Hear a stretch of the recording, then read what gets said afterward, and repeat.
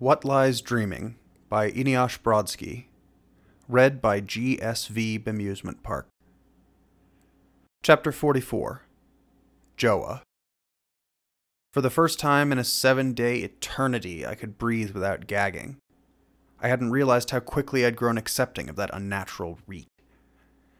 I filled my lungs with clean, clear air. It didn't stick or obstruct.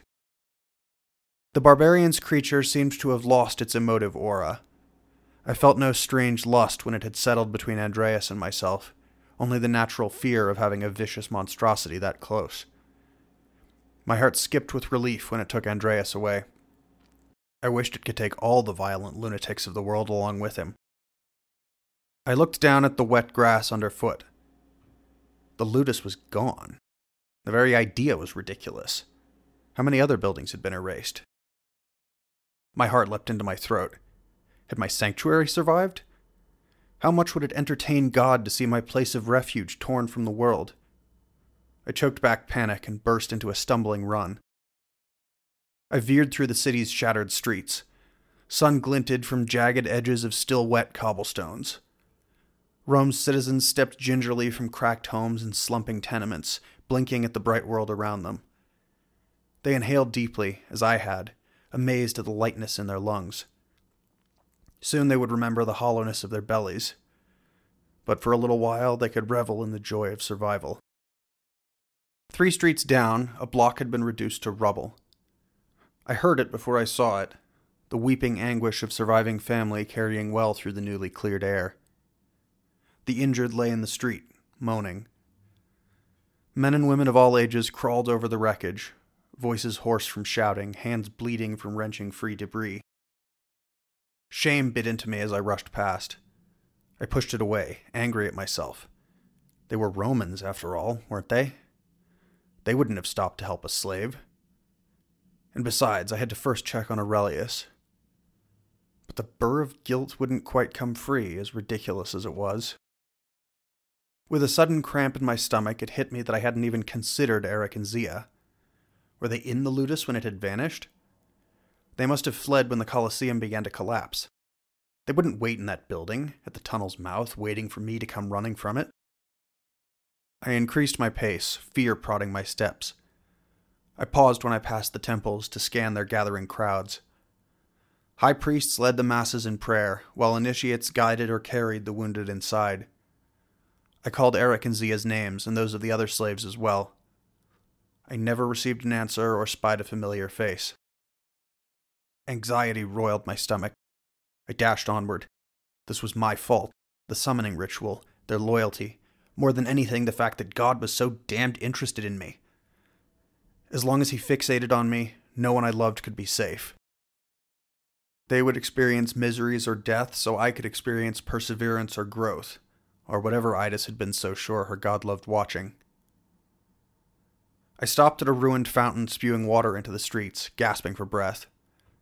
I braced myself on its jagged masonry and stared into the city's wound. My love was a curse. I couldn't live like this. It was better not to exist at all.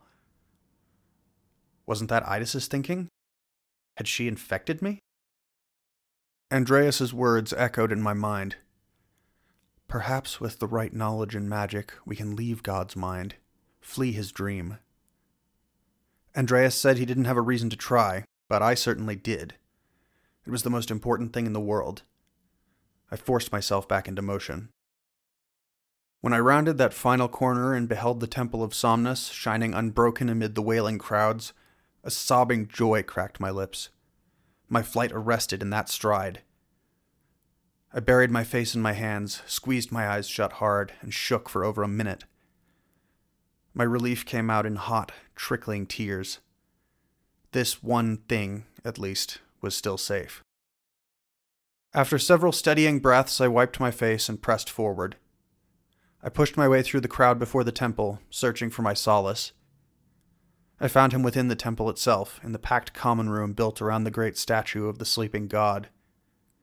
He knelt by a whimpering child, wrapping a bandage over her upper arm. "Aurelius!" I cried, weaving through the throngs of wounded, hurrying to his side. He glanced up at me and smiled.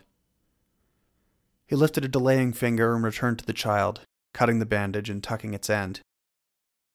"That's a brave girl," he said. He pointed to a nearby doorway, its curtains open. "Go wait in there, and we'll find your parents.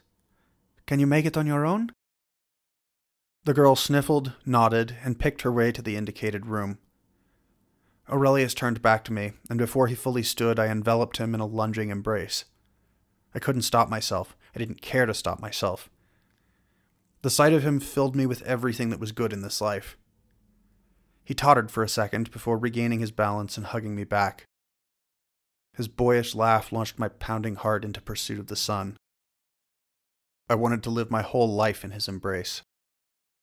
Idis was wrong. Some things were worth suffering the slings and arrows of God's nightmare, at least until we figured out how to cut ourselves from his twisted mind and leave his power forever. "I'm so glad to see you," I whispered into his golden locks. He hummed in shared joy.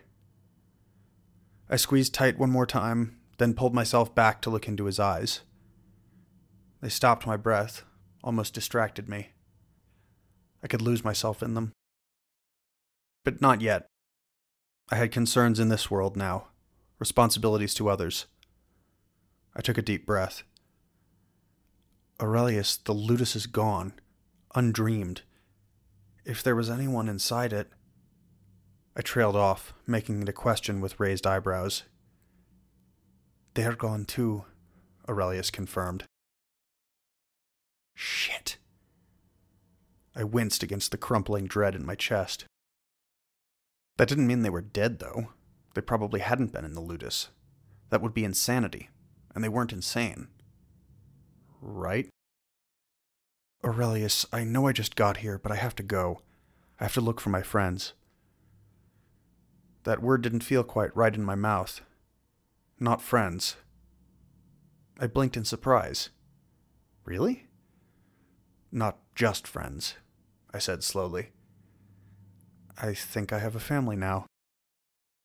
Aurelius laughed at that, like I was some adorable child. "That's not unusual. Most people do." I wasn't done yet, though. I want... I took in his joyous countenance, his sparkling eyes, and I knew. I lifted my chest, renouncing all my hesitations and doubts. "I would like you to..." I was stopped by a single silencing finger pressed gently to my lips. Aurelius smiled behind that finger to dampen the blow. "Joah, there are hundreds of ways to love," he spoke. His apologetic eyes invited me to ease myself slowly around regret. "Please be happy with what we have, like I am, and don't wish for impossible things." My heart had started its descent the moment he said my name. It was a slow descent, and it settled itself back into my chest snugly. He was right. I had been silly. That was all right. Everyone made mistakes sometimes. He was kind, and he wouldn't hold it against me. "Of course," I said, only bleeding a little at the needles inside me. "I'm glad you're safe. I have to go, though. My family may need help. I have to find them. I'll come back when I can." Aurelius gave me a quick kiss on the cheek. "Be safe," he said, "and don't worry. You'll always have sanctuary here." I smiled. I knew he loved me, in his way. Love involved all sorts of exchanges. Aurelius turned to help an elderly man as I left. I stepped around a mother, 3 children at her heels, pushing small coins into a priest's hands. He gave her incense and pointed her to an obeisance room. Already the sweet tang of sacred scents tinged the air. Somewhere behind me, the grateful sobbings of a family reunited. I stepped into a brilliant cascade of midday sun. Worry suffused the crowd around me, but the comforting priests kept them hushed. Sparrows stuck their heads out from nooks, asking each other if it was safe to come out in chirping calls. I'd reassure them, if I could. For all its horrors, Rome was the place that held my family, and you don't just abandon your family.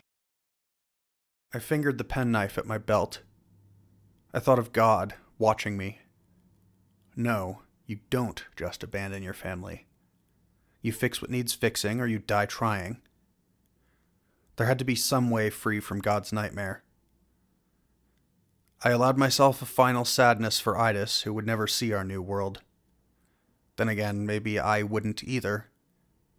Maybe this would take centuries. But now we knew, and at last we could begin the work. Then I strode forth, calling Zia's and Eric's names, and already making plans. End of Chapter 44. End of What Lies Dreaming. Thank you for listening to my novel. I hope you enjoyed it. If you would like to support my writing, you can buy this in ebook or physical book or audiobook format at Amazon.com. You can also buy it in ebook format at almost all ebook sellers. Oh, and one last thing. Even if you don't buy the book, assuming that you enjoyed this, if you could just follow the link and leave a review at Amazon, that would really help a lot. Thanks. Stay tuned for 2 short stories over the next 2 weeks.